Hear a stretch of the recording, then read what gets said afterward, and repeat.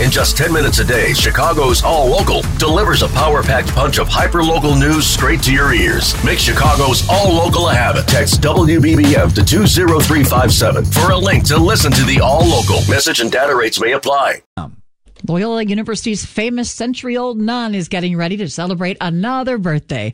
WBBM's Nancy Harty tells us that 2 weeks from today, Sister Jean will turn 104 years old. Sister Jean Dolores Schmidt shares what she told the committee in charge of celebrating her birthday when they asked how to top her 103rd. You don't have to give me another L station. We can do something else. There will be masses and lunches on the 21st and the day before, when some of her Sisters of Charity of the Blessed Virgin Mary are expected to be part of the guest list of some 125 people. So that'll be a lot of fun.